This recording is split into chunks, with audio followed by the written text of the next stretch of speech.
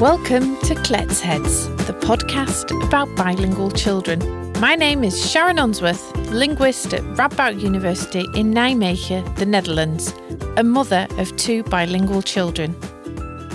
Welcome to the third season of Klets Heads.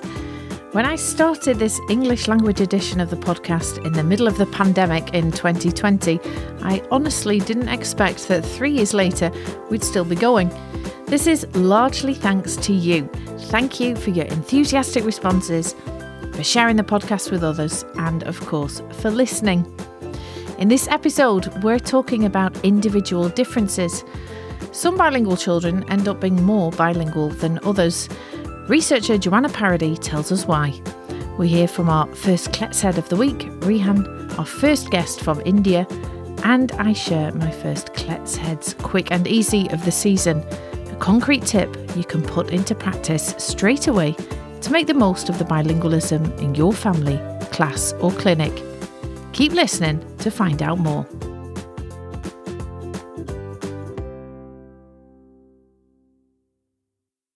Some children growing up with more than one language end up being pretty good in all of them, whereas for others there's a clear imbalance between their languages, usually in favour of the one that they use at school and the one that's used in the wider community.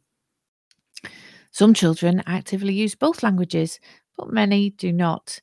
And in much the same way as we see for learning to walk or the age at which you lose your first tooth, we also see that some children are quicker to pick up their two languages than others. Sometimes there are seemingly obvious explanations for all this variation between children.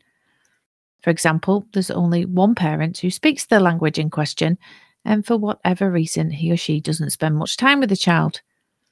At other times, though, children growing up in apparently similar circumstances have very different outcomes when it comes to how well or how much they use their two or more languages. The most obvious example of when this happens is when we see large differences between brothers and sisters. What exactly causes these differences? Why do some bilingual children end up being more bilingual than others? And as a parent or professional, is there anything that you can do to maximise a child's chances of becoming as bilingual as possible? To answer these questions, I'm joined by Joanna Paradis, Professor at the University of Alberta in Canada.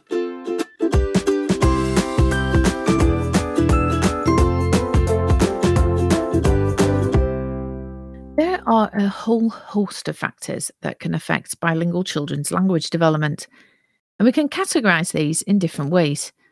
Some of these factors relate to the child's environment, whereas others are more about the child's own abilities.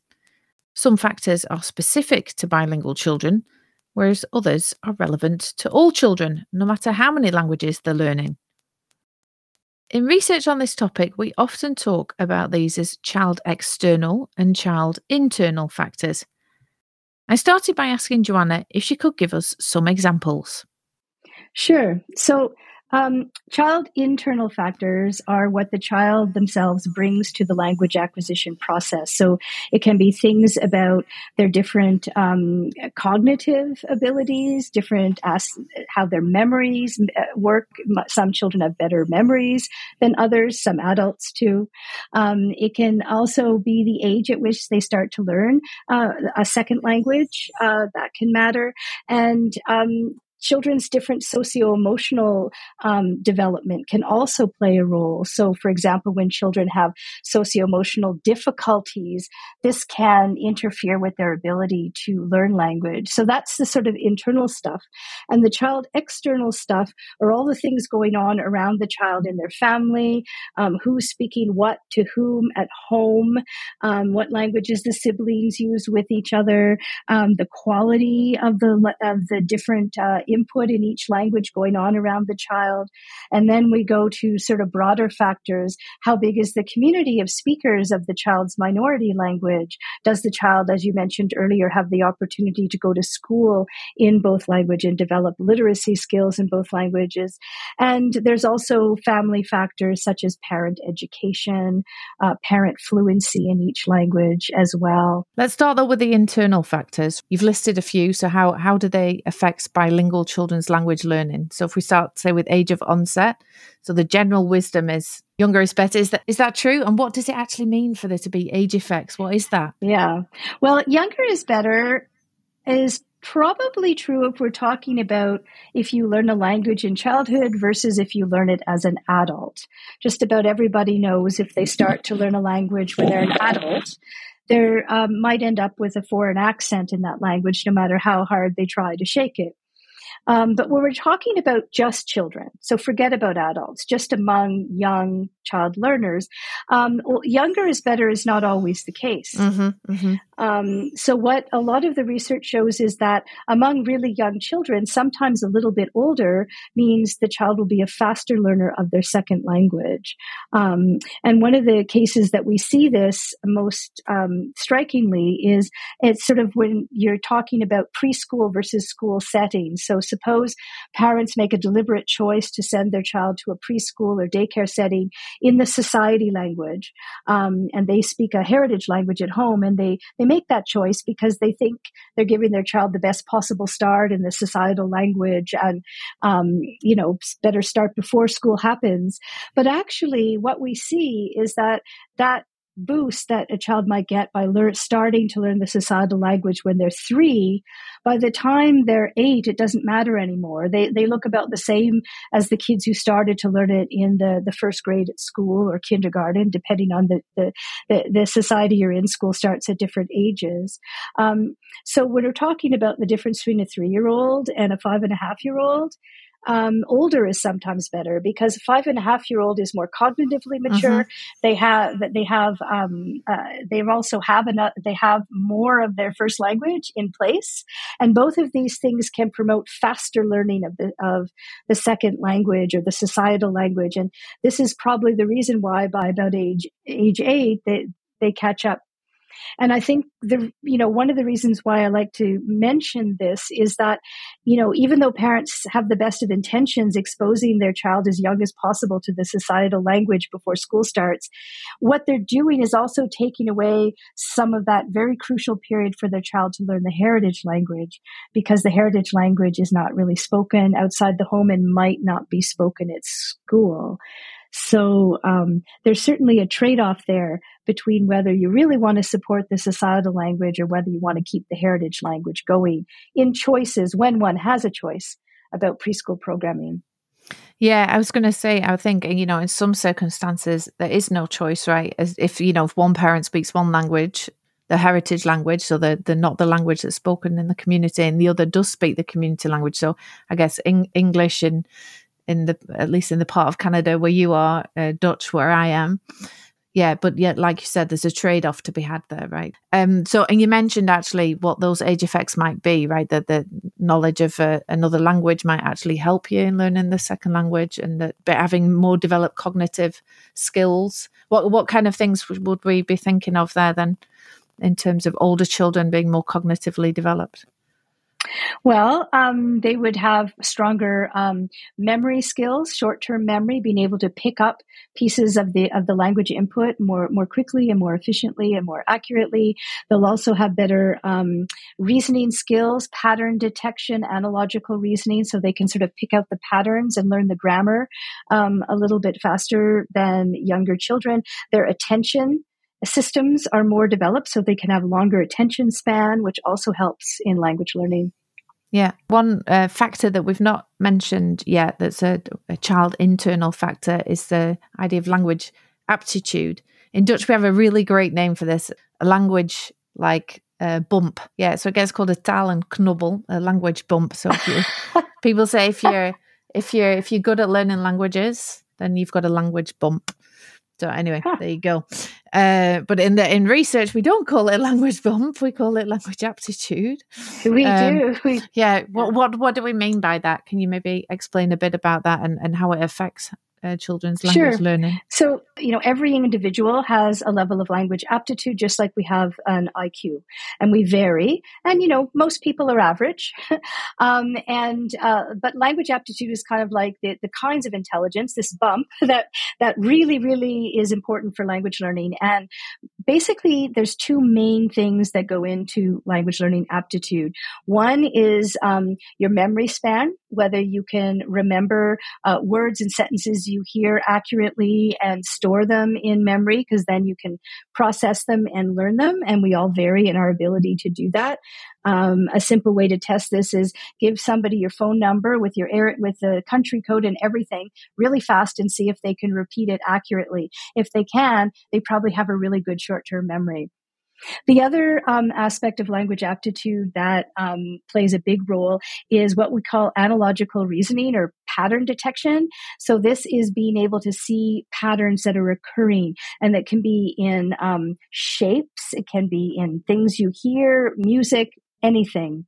So a simple example would be if you showed a young child, you put a bunch of blocks in a row, a triangle, a circle, and a square.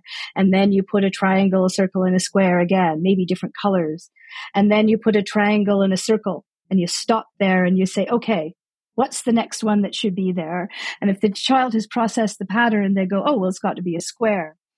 Children who are good at that, which are actually really good at that, better than average, they're probably better than average language learners. Because when we think about it, language is full of patterns, right? Grammar's patterns. So kids who have superior memories, superior pattern detection or analogical reasoning tend to be stronger at language learning in both their first language and their second language. Many children become bilingual after moving from one country to another. This move might be out of choice or out of need. In some cases, children may have fled a conflict or another dangerous situation, and as a result, their well-being may be at risk. For example, they may have been exposed to violence, they may have stayed in refugee camps for long periods of time, or they may have been separated from their family. These are all factors which can affect children's well-being. If you're interested in finding out more about well-being in bilingual families more generally, listen to episode 3 in the last season of Clet's Heads. I asked Joanna to what extent the differences we see in children's well-being also affect their language development, and so the likelihood that they will become bilingual. We know increasingly more about it by studying mostly refugee children, especially refugee children who've fled with their families from war and violence.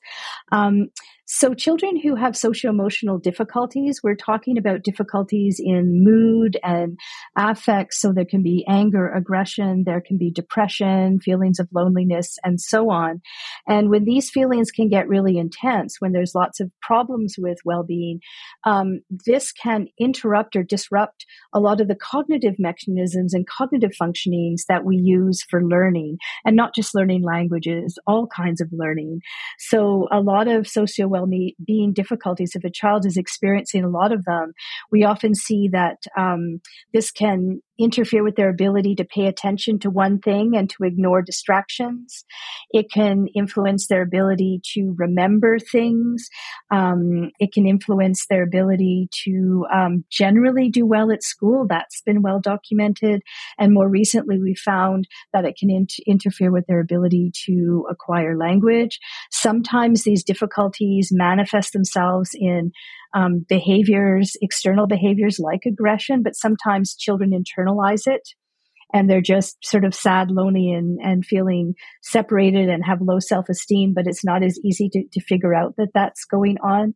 Sometimes children who have extreme problems with this will have exaggerated and heightened distractions to things that aren't threatening, but they feel they're threatening, such as they might feel another child's behavior is threatening to them when it's not, or even just a loud noise or a helicopter flying outside the window of a classroom can make a child, jump and go under their desk. And so we see these things happening a lot with refugee children from very difficult situations. But only recently we've connected the socio-emotional well-being problems with learning a second language in particular. Definitely the more kids have these problems, the slower their learning is of the second language. Right. And so it's because those problems affect some of the other factors that you mentioned, right? The memory and the detecting patterns, and then it's a kind of trickle-down effect, as it were. Is that how we should see it? Yeah, a trickle-down effect, yeah. Yeah, and so what, is there anything that teachers or parents can do about that or to help children? Well, certainly children who have social well-being or mental health difficulties need psychological and social support.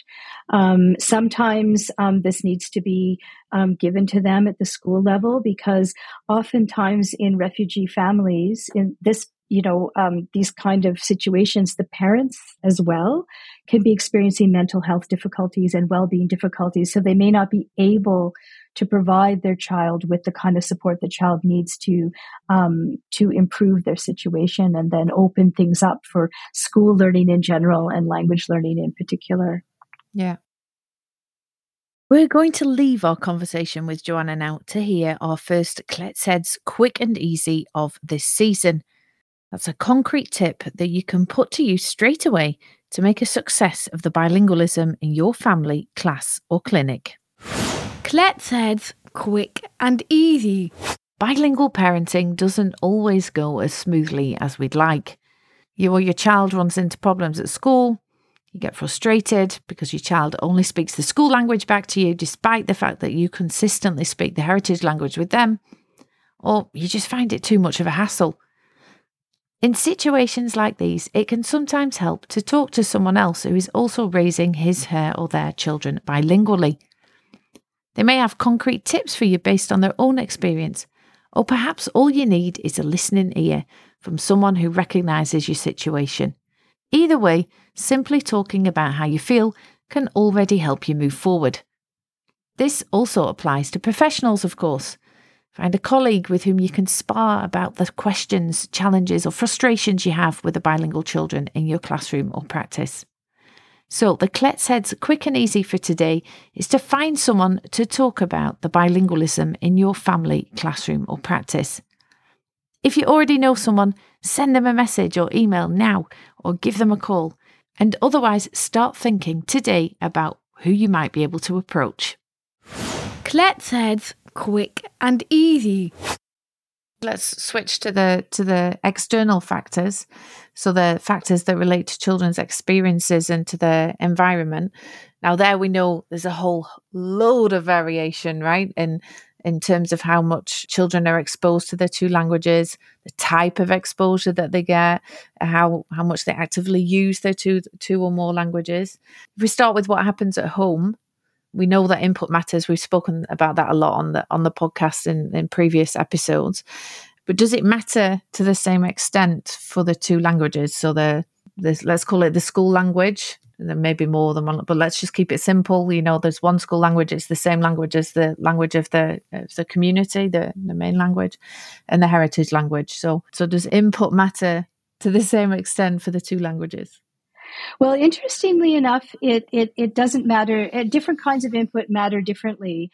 So that, of course, children need, a certain amount of input in a language to acquire it. So if you say only have one parent who speaks, so let's say the heritage or the minority language, that's going to be a struggle to get enough going at home, versus the case where both parents speak the heritage or minority language and every family member has some fluency in it. So a child's going to be surrounded more at home by that language than if there's only one parent who speaks the language. So that's sort of number one, whereas the societal language is going to, or the school language is going to be carried on outside the home. So we know that the school language is eventually going to be acquired through schooling and outside the home. So focusing on trying to keep as much of the home in the heritage language is what we see there is stronger outcomes in the heritage language when that is going on. We also see interesting differences between whether the parents use the heritage language or the school language. Sometimes for the parents, the school language is very much their second language, and they're actually not very proficient in that language through no fault of their own. They're just, migration, and whatever. But they often want to try to speak as much as possible in that school language at home, because they, through good intentions, want to support their child in success at school. So they figure, well, if we all speak the school language at home, that's going to help. But all the research shows that it doesn't help at all. The child get advance at all in the school language. What it does, though, unfortunately have is the effect of making the child's ability in the heritage language go down.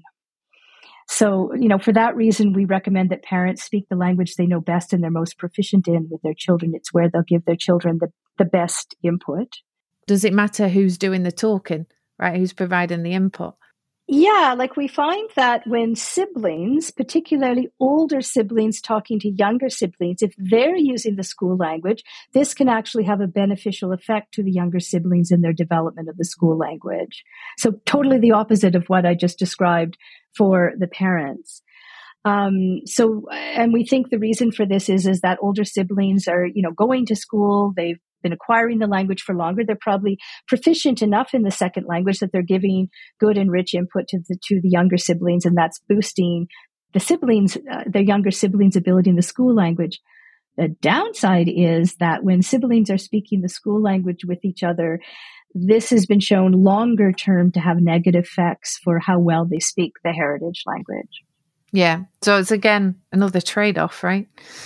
In a certain sense. That we've been talking quite a bit there about really the amount of input, and we know the quality of the input also matters. You mentioned about whether you're not speaking a language you're not very proficient in. Parents are often told they need to provide a rich language environment. Again, something that we've spoken about on the podcast already quite a few times. But maybe we can just, again, for those who've not heard previous episodes where we've spoken about this, maybe you can just tell us a bit more what we mean by that exactly, especially in the research context when we say, we see that richness of input matters. What does that mean? And again, do we see the same effects across the two languages? Yeah. So I think, back in the old days, we would ask parents, how much does your child watch TV, like turn it on and watch it live, versus how much do they read a physical book? And nowadays, a lot of children are doing neither of those things, and yet they're still experiencing rich language in their input, because nowadays there's media, social media, there's often video and text, like literacy combined, et cetera, et cetera. So the most prototypical example, however, of a rich language environment is still book reading, whether it's online or a physical book, activities between parents and young children, or when children get older, if they're doing this themselves. So engagement in literacy is often giving children the richest possible input. So we're talking about quality over quantity. So it's giving them more advanced vocabulary. It's giving them more advanced grammar and stuff that you just wouldn't experience so much in everyday conversation.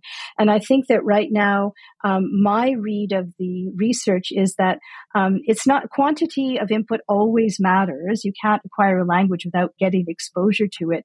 But we're seeing that quality matters a lot more than we ever thought it did before. And I think that there are many different types of richness that we're only beginning to start to tap into beyond, say, book looking activities. Yeah. And do you think then quality can sometimes trump quantity, right? If, you only get a little bit of input in one language, but it's really, really good input. Because I can imagine there are plenty of parents listening thinking, well, maybe if we make it really, really rich, that will help, even though I know I can't provide more than this. Well, it's impossible to completely separate quality and quantity, number one. Yeah. So, like, even in the research, when we ask about richness of the environment, we ask, how often do you read books? How frequently does your child listen to programs in this, this language X or whatever? So frequency, quantities, always sneaking in there. So, and a very rich language experience, like, say, parents want to, have their child, spend time with the grandparents, but the grandparents live far away. So maybe once a month, the child will spend an afternoon at the grandparents. I don't think that activity or the richness of the, grandparents playing with the child, if it's once a month, is going to impart that language to the child, however rich the activity will be. Say the grandparents are the only source of that language. Yeah, so it's frequency and quality go hand in hand. So it's keeping up as much quality as possible. Keeping in mind that quantity is obviously the bottom line here. But I do think that everyday language is going on all the time, and especially regulatory language, like get your coat on, get your boots on, supper's ready. And especially when we're talking about the heritage or minority language, it's so important to keep in mind that, rich language is going to go on at school in the school language, but you're responsible at home and what you do outside the home, outside of school, for getting rich experiences for your child in the heritage language. And, this takes effort. It doesn't just come for free. You have to not, some days you're tired and it's pure regulatory language with your children, but try to do as much of the, richer stuff at home that you can. And even things like extracurricular activities. The research I've done here in Canada, if children do extracurricular activities, sports activities, dance activities, and cultural activities in the heritage language, that boosts their skills because they're using it outside the home with new and different people. They're getting a variety of interlocutors and interaction in that language through those activities. And we even find that language is language of friendship. So if children know other children who speak the same heritage language and they choose to use that language with each other, that especially when they're reaching the teenage years, this can make it or break it for how well they speak the heritage language. Yeah. Yeah, so finding other people apart from mum or dad or whoever who speaks the language. What one source of contact with the heritage language outside of the home that we've not mentioned yet is, well, I don't know what you call it in Canada, but in I know in the UK it's called complementary schools. In the Netherlands we call it heritage language schools. So learning essentially those literacy skills, so learning to read and write in the heritage language, usually at a weekend, and maybe not the best favorite time for children to be going to school. But we know that some children have to do it because their parents really want them to do it.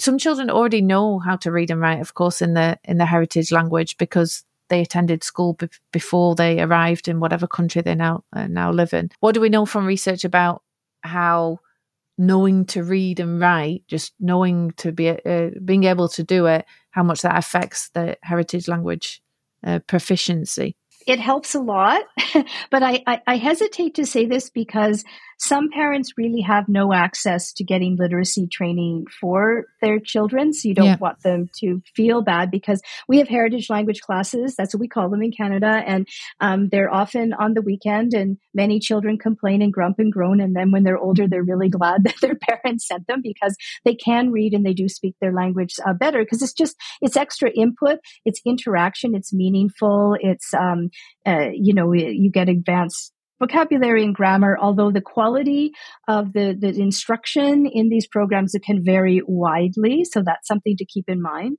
But it's also, some languages are just harder. Like if your child is, you're Mandarin and is speaking and Mandarin Chinese speaking, and you want your child to have literacy, it's a lot harder to teach literacy in Mandarin. It's a much more complex system than if, say, your child, you want French and English as two languages. Like it's, you have the same alphabet. And there's a lot of words that are basically the same and so on. So some of the sound to letter correspondences are easier. So for some parents, it's more of an uphill battle to give their child literacy than it is for others. The heritage language classes certainly help, although most of the research shows the absolute best, if you want to maximize outcomes, if this is available to you, is a bilingual language program where they're actually learning school content as well as the literacy skills. Yeah, because you're getting a 2-for-1. You're getting this really advanced language content and you're getting literacy skills together. But a lot of the studies that we know from when kids grow up and they're adults, and you figure out how good their heritage language is at that point. Often one of the most key predictive factors about whether their language is really strong once they're adults is whether they can read and write in that language. Let's head of the week. Time now for our Let's Head of the week. This episode, our Let's Head is interviewed by Wieke Vink. Originally from the Netherlands, Wieke now lives in London with her own trilingual family. And here she is in conversation with...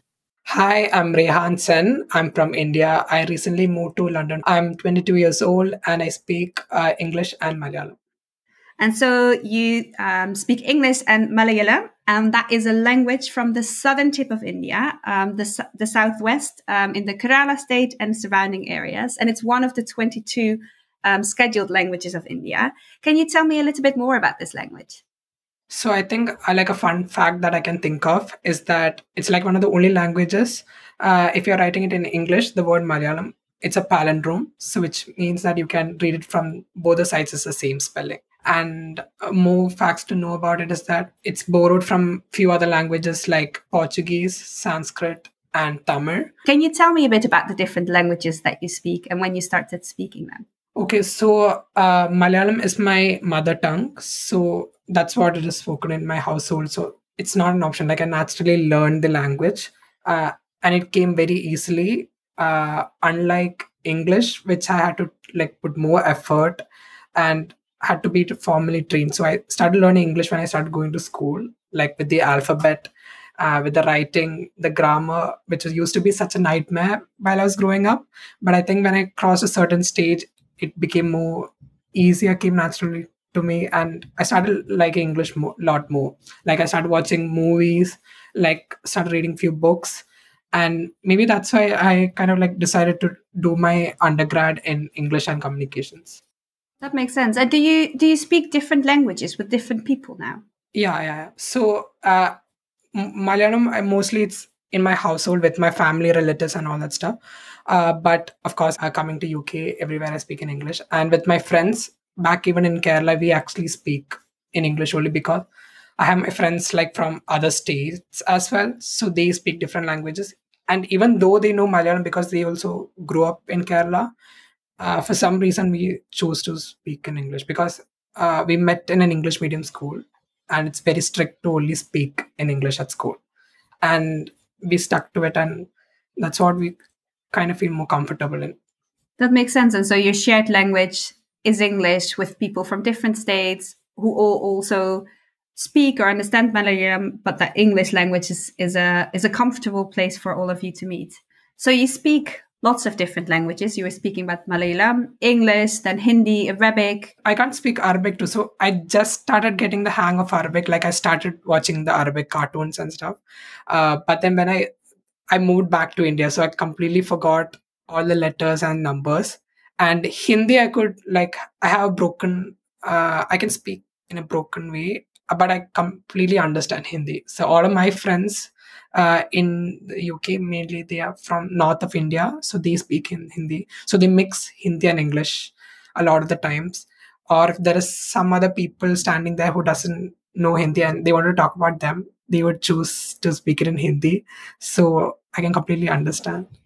So you can understand when your friends here in the UK mix Hindi and English. And then would you speak mostly in English or would you also mix some Hindi in? I mostly speak in English only. Like if they are saying some Hindi, I reply back in English. And I might as a joke would say some things in Hindi because they find it funny because of the accent is very different when I try to say it in Hindi. How important is it for you to be able to speak your different languages, particularly Malayalam and English? For me personally, I want to make sure that I know English well because that's one common language. It's so important wherever you go. I think you will be able to survive if you know English. So in that sense, and also for my interest for it, so it was very important for me to like keep on like honing my skills and develop the language. I still have like so much more room to develop English, like knowing more vocabulary, like have better speaking skills. So in that sense, but I don't know. I honestly don't have much attachment to Malayalam. And that is partly because you moved quite early on. Yeah, I moved quite a few times, so I did not end up learning the language. And I had a lot of other languages I had to learn at school, so it was never a priority. And then but I think when I reached my ninth grade, in my summer vacation, I was kind of forced to learn how to read and write in Malayalam. So like, because it was so important for my dad that I learned the language. So I learned the few letters of it, and then when the vacation got over, I didn't have like I didn't have like a situation where I had to write or read because I'm basically reading it in English, or if I'm speaking it also it will be in English. So I just forgot Malayalam. That makes sense. So for you, that is a language that you listen to and that you speak, but that you can't actively write in? Yeah, I cannot. In Kerala, I could speak in Malayalam, but then like reading and writing, all is happening in English. So it is never a need. So if I'm at school, I need to know English because we have to like study. Everything is happening in English. If I'm watching movies or the music I listen to, it's all in English. So you kind of like forced to know English actually. But that's not the case in Malayalam. So if you're not using it, then you just start forgetting it slowly. So I forgot all the letters what I had learned for that 1 month. And do you ever talk with your friends about being bilingual? Not necessarily, but then I always used to think how it is like for the people. So, like if the mother is and the dad is speaking two other languages, their native language would be a mix of both. So, how do they segregate them while speaking? Like, how do they know this and this is like a two different language? In my case, I started learning English a little more later on, and it was really hard at the time too. So I was more comfortable speaking in Malayalam. So I know that separation between it. These two are different languages.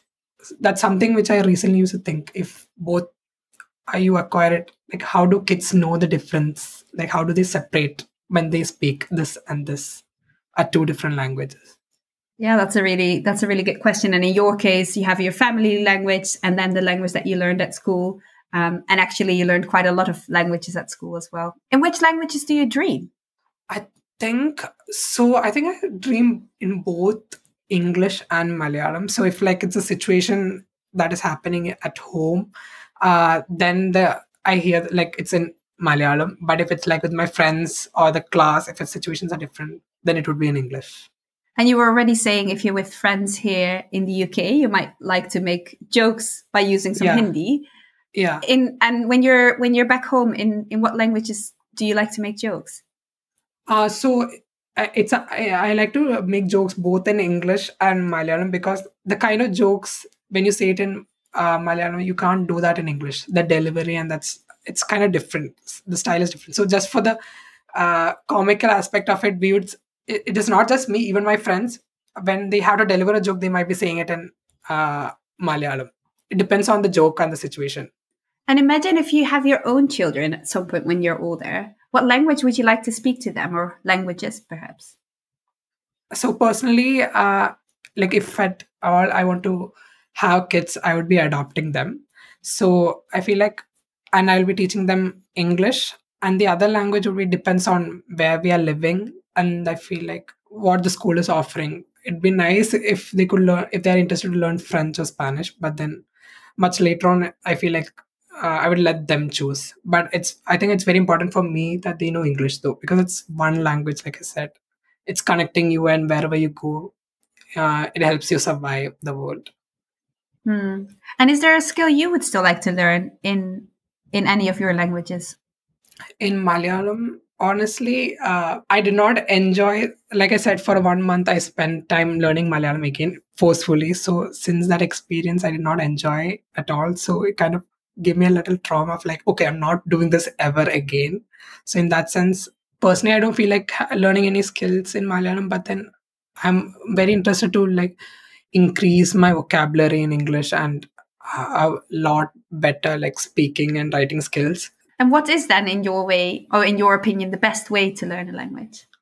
Okay, so the best way, which I believe, is that it's not the most practical thing. Like, if I'm suggesting you to go and learn Malayalam, I would tell you to move to Kerala and live there for an year and two, because that is the best way you could learn a language. Because you get the opportunity to speak with people in Malayalam and or like any other languages. That's the best way. And in the more practical sense is that I would ask you to just go and watch movies or music. If you're a person who enjoys listening to music, then I would suggest you to listen to music in their language. Like in the case of Hindi, I think beginning few years I did not. I was just by hearting all the letters, but I still couldn't understand the sentences and stuff. Like I'm learning the question and answer just for the sake of scoring. But when I started to watch cartoons in Hindi, that's when I started to understand Hindi. What is it about cartoons that helped you to learn Hindi? Okay, so it's not just cartoons, it's movies. But since I was a kid, I enjoyed animation a lot. Like even when I was learning like Arabic at the time, I'm ready to watch anything, and anything animated I'm ready to watch. That's wonderful. So mixing the language with something that you enjoy. And can you say what your favorite word is in Malayalam? Is there a fun word, or maybe a word that sounds or looks like a word in English but actually means something else? I was saying this to my friend recently. So, the word mean, being mean to someone, mean, it actually means fish in Malayalam. So if I ask you to give me some mean, then actually I'm asking for nourishment. Yeah. That's amazing. Thank you so much. And it was lovely speaking with you. Thanks for inviting me. This is like a really fun opportunity. Thanks to Rihan and to Vika for this interesting conversation. One thing that struck me in what Rihan said about his experiences learning to read and write in Malayalam and about learning Hindi is that enjoying yourself and not feeling like you've been forced to do something is key. Unfortunately, that's the first and last Clet's Head of the week that Vika was able to find an interview for us. This means that we're now looking for new Clet's Heads who would like to appear on the podcast. Do you have a bilingual child in your midst who loves a good conversation? Or do you know someone who grew up with more than one language who has an interesting story to tell? Perhaps you are that someone. If so, drop us a line and perhaps you, your child, or someone else you know will be the next Clet's Head of the week. You can contact us via social media, the website, or by sending us an email. The address is cletsheads@ru.nl. Let's Head of the Week.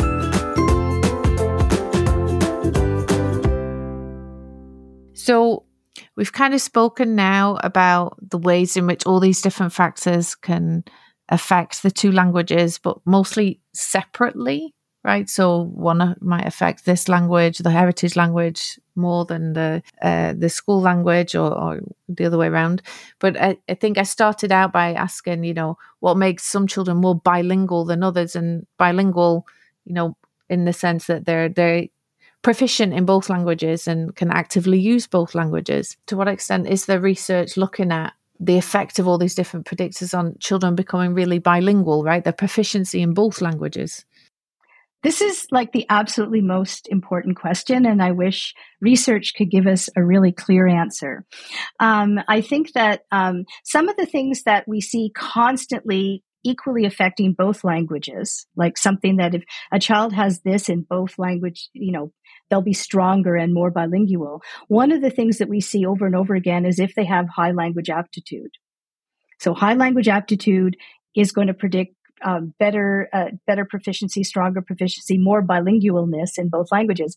However, parents can't change that. There's nothing that parents can do about that. So it's kind of like useless information if we're thinking about advice to parents, because your kid's language aptitude is your kid's language aptitude, and that's that. So I think from my perspective, I think that always trying to err on the side of pushing more for the heritage language or the minority language is kind of the way to go. Like, don't worry about, well, first of all, it's impossible to equally balance in a family situation with everything going on, how much you speak each language necessarily, but trying to be mindful of the fact that the heritage language is the one that needs more boosting and more support and more effort and energy if true like competence and bilingualism and good proficiency in both languages is the goal for that child. The school and community societal language will often kind of just take care of itself in a situation where the heritage language is a very minority language. So just trying to do what you can to have rich quantity and quality of input, but always try to, keep in mind, how much is happening in the heritage language? How much are we speaking it? Are we watching shows? Are we reading books in that language? Are we going out to cultural activities in that language? Just trying to make sure you do that as much as you can. Maybe the closest dance lessons for your child is in the societal language, but if you drive across town, it's in the heritage language, and maybe it's worth the effort. Yeah. And again, I think, like you said, it depends also on your goals as a parent, right? I mean, for some parents, being proficient in both languages isn't necessarily a goal. And one other thing that I think is important to mention that we've also spoken about on the podcast before is making sure that there are like genuine opportunities for language use, right?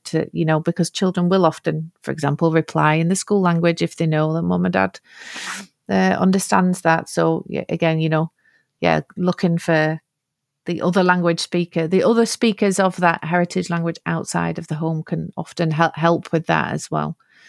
Yeah. Absolutely. Yeah. So we're going to wrap up shortly, but I've got 2 more questions for you. And the first is really about something that you've done a lot of research on, namely about children with DLD, so developmental language disorder, right? So I think what we've been talking about so far is research that's been done with what we call typically developing bilingual children, so children who are grown up without a developmental language disorder. We have a whole episode on that, so if you're listening and you don't know what that is or how that relates to bilingual children, or how you find out if a bilingual children has DLD, then you can go listen to that episode, and we'll put the link in the show notes.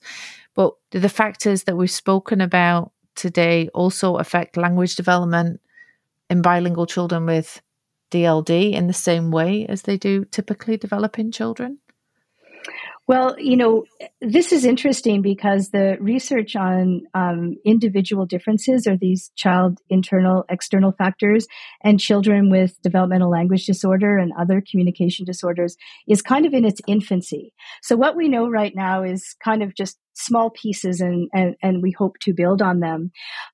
So basically what we see when we do studies is the child internal factors often, seem to affect more strongly individual variation in kids with DLD than they do in typically developing bilinguals. So we see things like, language aptitude and age of onset and chronological age, and all of these things popping up as explaining why one child with DLD might be better in that language or more bilingual than another. And the reason for this is that kids with DLD often have mild cognitive deficits, and they develop some of their cognitive skills that they need to learn language more slowly, which is one of the proximal reasons why they have a language disorder. So often as they get older, they become better language learners. And they'll become more bilingual or better at the second language when they're older than when they're younger, because it takes them longer to get there. They need much more input to get to the same place. So I guess that, if you round up a bunch of kids and you look at how much input they're getting in, say, their second language, and some of them have developmental language disorder and some of them are typically developing, you'll see that how much input they're getting is going to really affect the typically developing kids. You're going to see high, low, and medium outcomes based on high, low, and medium input, like really simple, really straightforward. With the DLD kids, you might not see it be so straightforward. You might see that if they have stronger cognitive skills, that's what's going to matter more. And it's just because that the kids with DLD just need much more input and iterations with everything to actually learn the stuff. Right. But wouldn't you then, so I can imagine people about me listening thinking, but then if then input matters more, why wouldn't you see that has a greater effect? It's because we're not measuring it properly in our studies. So we're just taking kids who are saying, let's just take a bunch of 5-year-olds. Some of them have DLD. Some of them are typically developing. Okay, let's see how much input they're getting in each language at home. Boom, we see this matters for the TD kids because, we just from everything we've been talking about here, the typically developing kids. But the DLD kids, it doesn't seem to matter. Why? It's because they need more of it for it to matter. You can't just take one snapshot at one time. You have to look at them over time, for a longer period of time to see where differences and how much input they're getting are going to play out in the language skills. We're not doing the research right to get the answers we need. Is basically my take on it at this point. Yeah, and well, actually, that's a perfect segue into my last question, right? Because one of the goals of the podcast is to make research findings about bilingual children accessible to parents and professionals. So we're often mostly focusing on, what are the things that we know? What have we got evidence for, as we have done in our conversation today?